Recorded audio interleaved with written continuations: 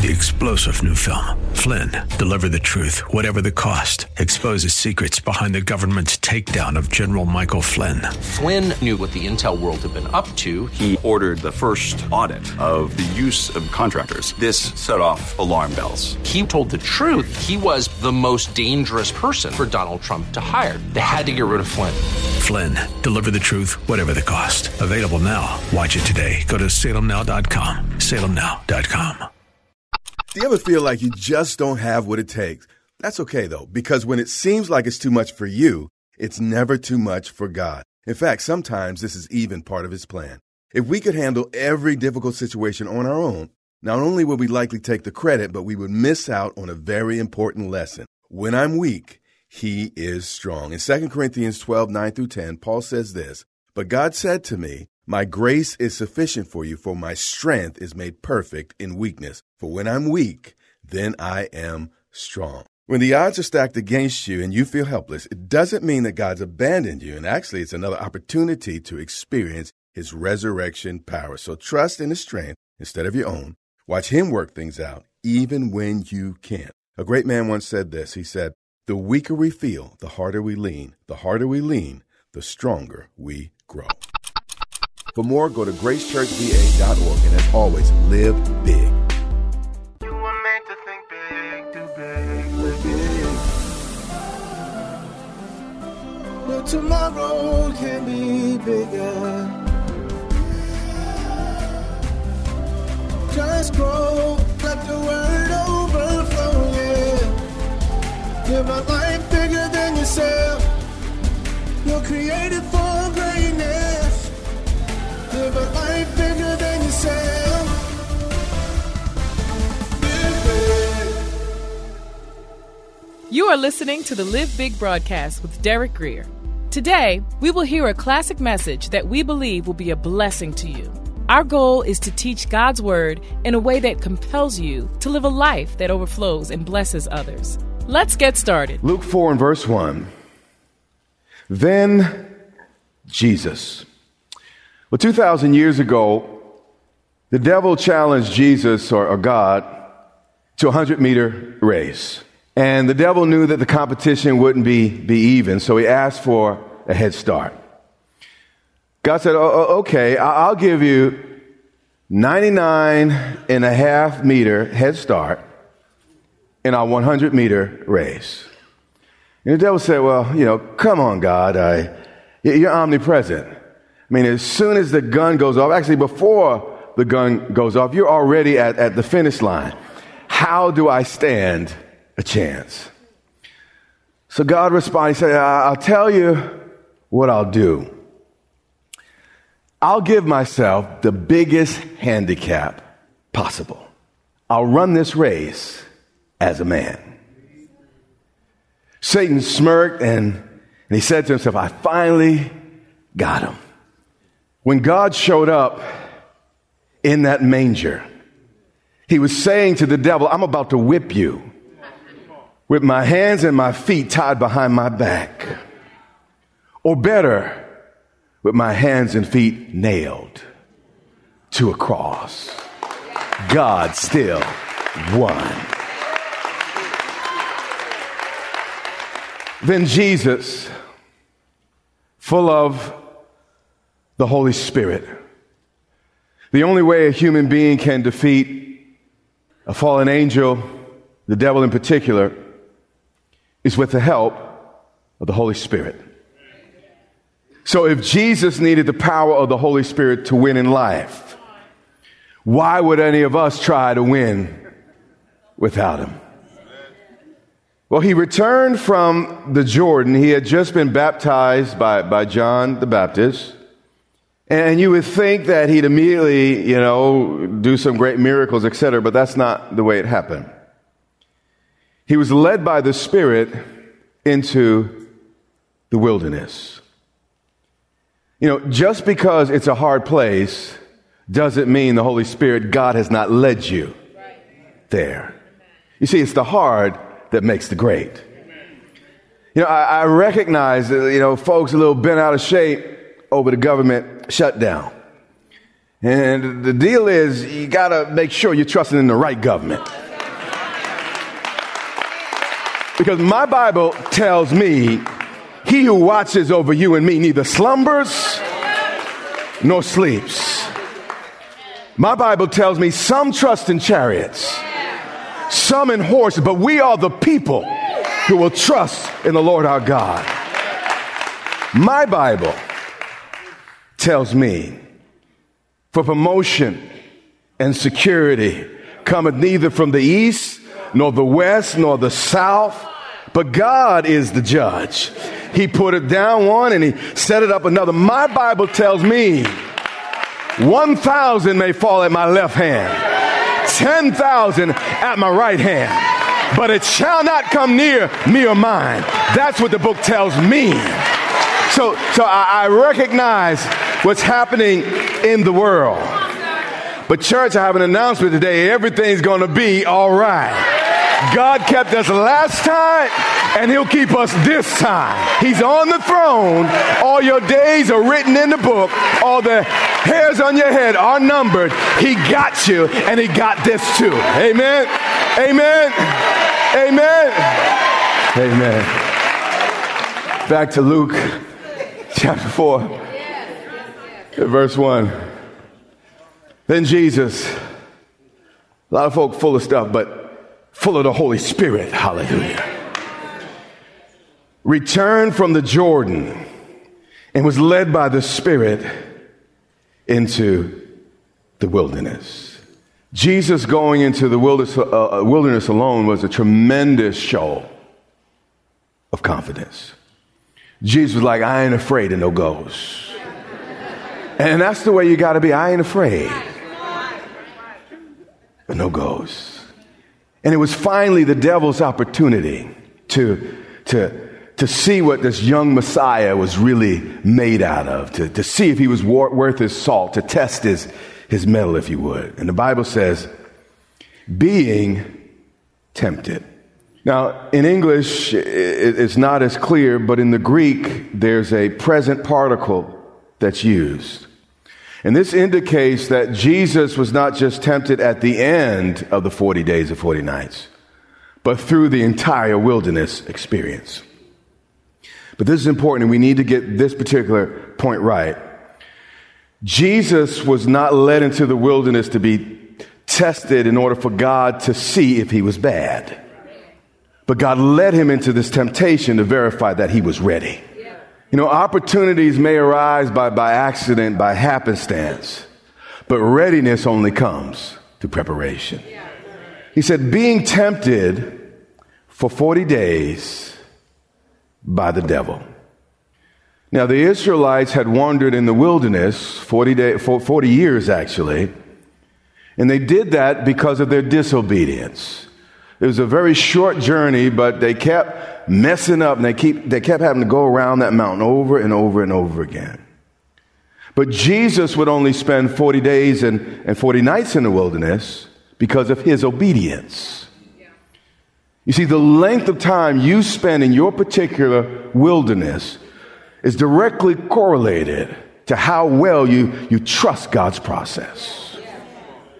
And in those days, Jesus ate nothing.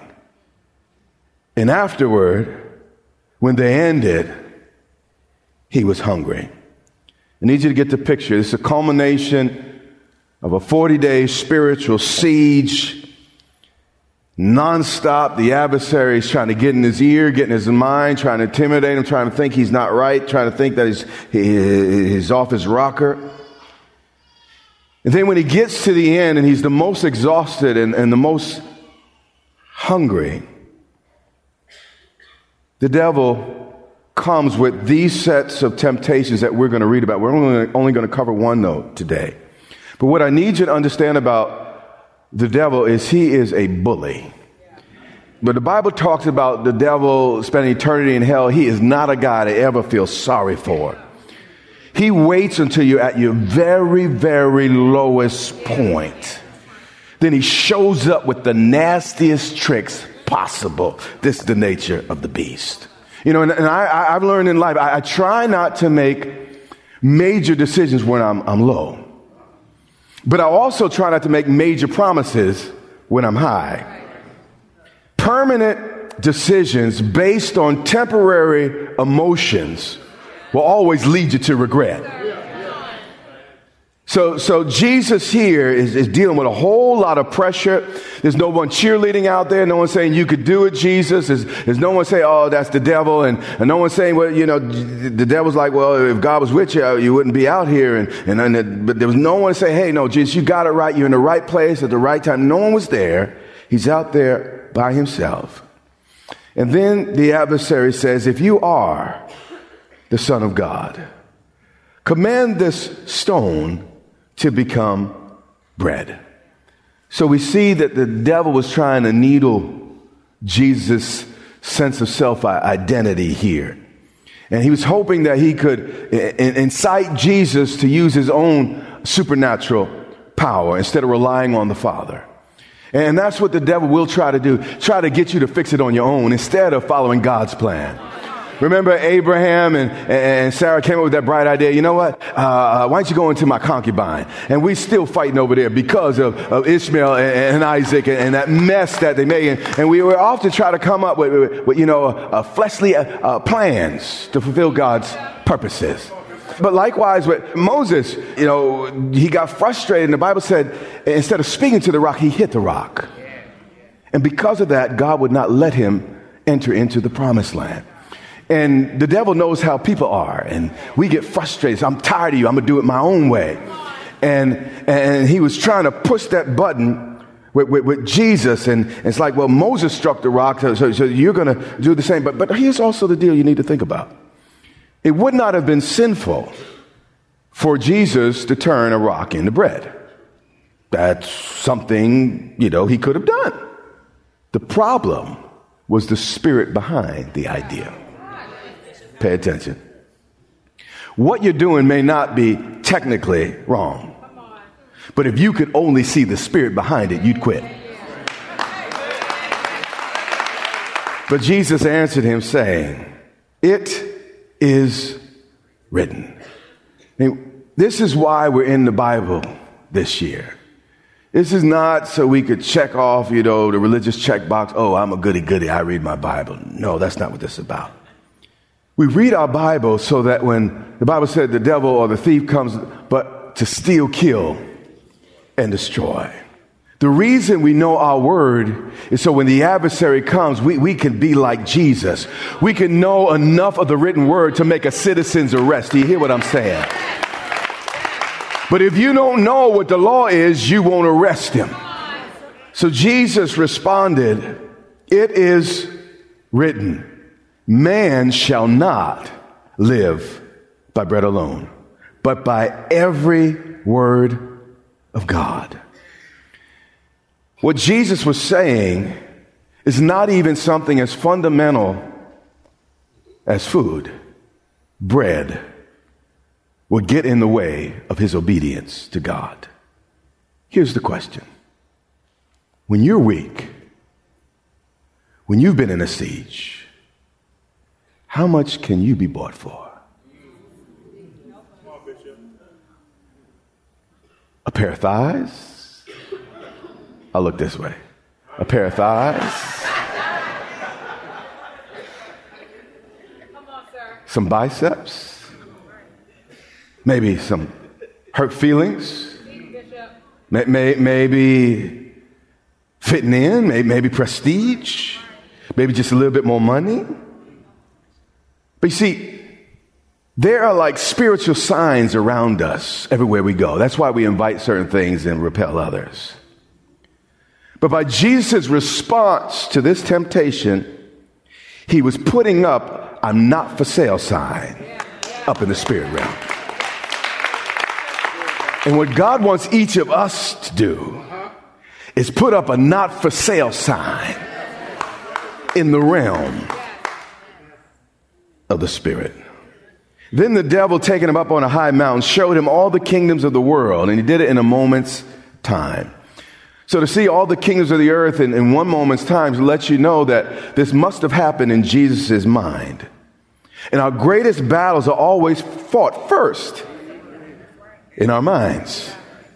And the devil said to him, all this authority, showed him the kingdoms, showed men and women following his dictates and making laws after his commands. He said, all this authority I will give you. Now here's the thing. If Satan actually had no authority, this would not have been a legitimate temptation. Do you understand what I'm saying? So Jesus knew what Satan had and what the devil didn't have. So in order for it to be legitimate, the devil really had to have been offering him something. But let's go back to the book of beginnings, Genesis chapter 1 and verse 28, to dig into this just a little bit. How did the devil end up with authority on earth? Then God blessed them, and God said to them, speaking of Adam and Eve, be fruitful and multiply. Fill the earth and subdue it. Watch this. And have dominion. Now, Psalms 24 says, the earth is the Lord's, the fullness thereof, and all that dwells therein.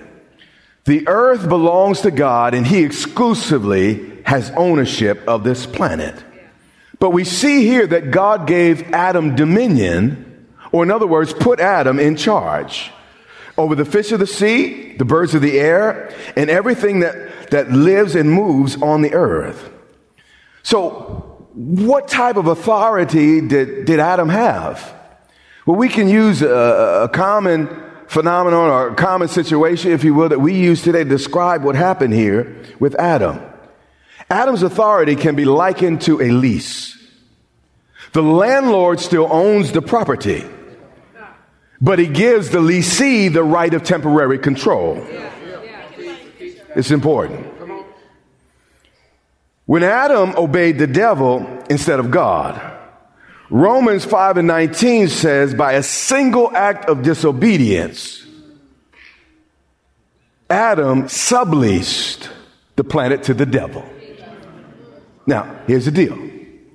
I lease from the owner. But if there's no thing in the contract that says I can't sublease, I could go away for 6 months and then lease it out to someone else. So we see a passing of authority here. And we see that Adam, through the Bible says, you are servant to whomever you obey. This is this spiritual principle. So as soon as Adam obeyed the devil, he became his servant. Do you understand? So the good news is, though the devil has a lease, his lease is running out. Revelations 5 and 1, we're going to go deep, and then we're going to come out, but you're going to leave here learning and stronger.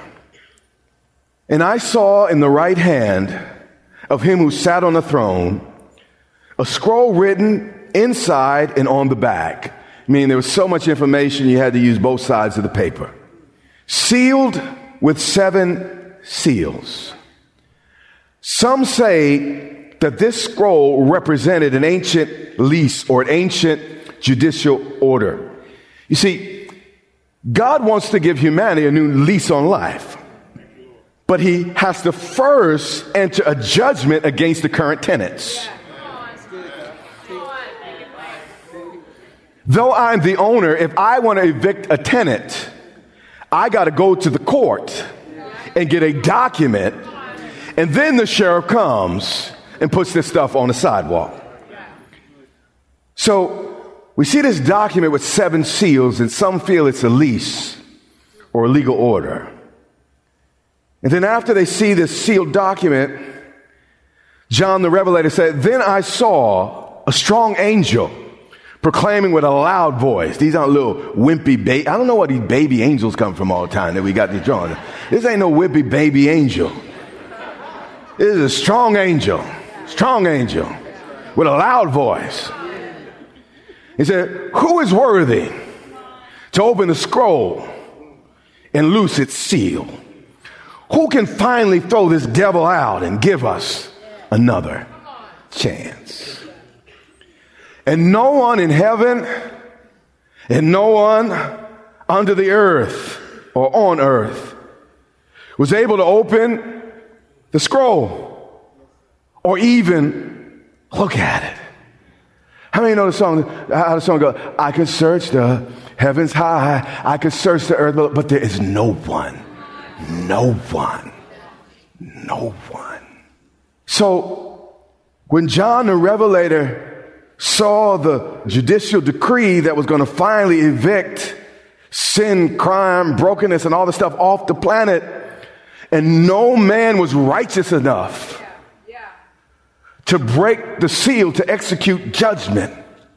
It says in verse 4, so I wept much.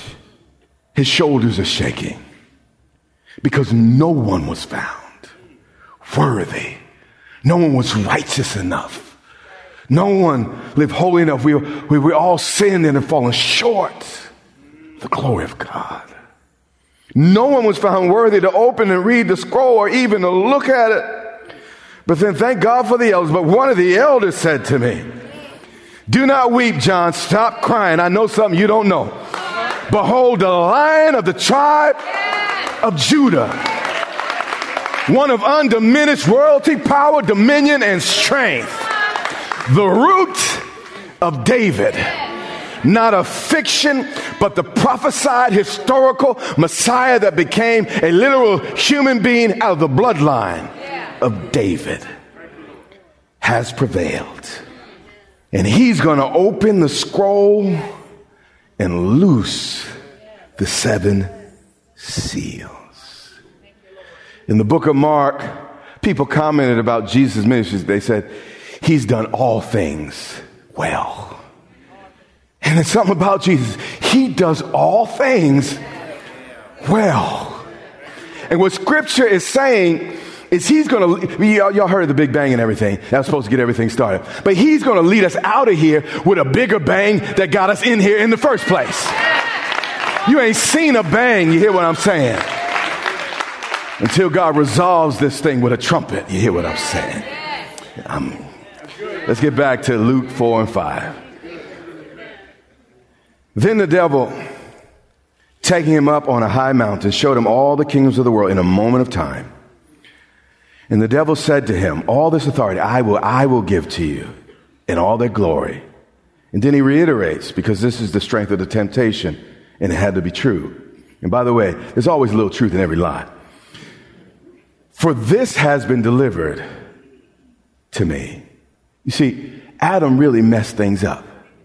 And all of us at some point let the wrong folk in our homes and in our lives. You see, one thing about the devil, you put him in the passenger seat, he's going to want to drive. Just give him a little bit of time. He's that type of devil. So Adam, he messed things up for all of us. And don't get mad at Adam, because all of us have agreed with him at one point or the other. We all sinned. We've all messed up. But thank God our sins are never greater than his mercy. That's the hope of the gospel. So the devil's speaking, he said, for this has been delivered to me, and I give it to whomever I wish.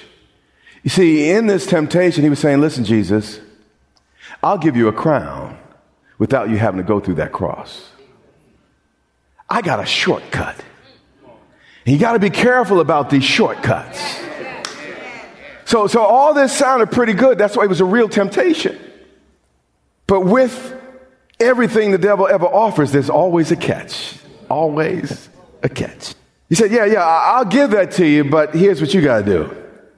If you will worship before me, all will be yours. A reporter asked a famous criminal, you may have heard him, Willie Sutton, why he robbed banks, a great bank robber. And he replied real simply, well, that's where the money is. Yeah. A reporter asked Satan, why do you want to be worshiped so much?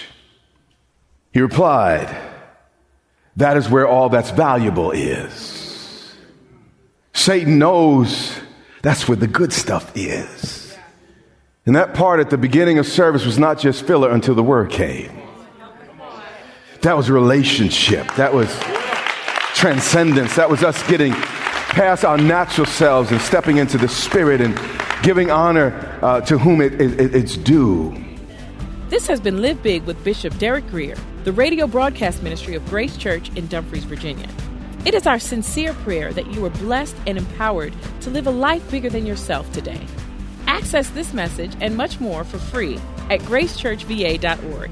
We also invite you to join the Grace Church family for worship online every Sunday and Wednesday on social media at Grace Church VA or on our website at gracechurchva.org. That's our time for today. Until next time, remember, live big.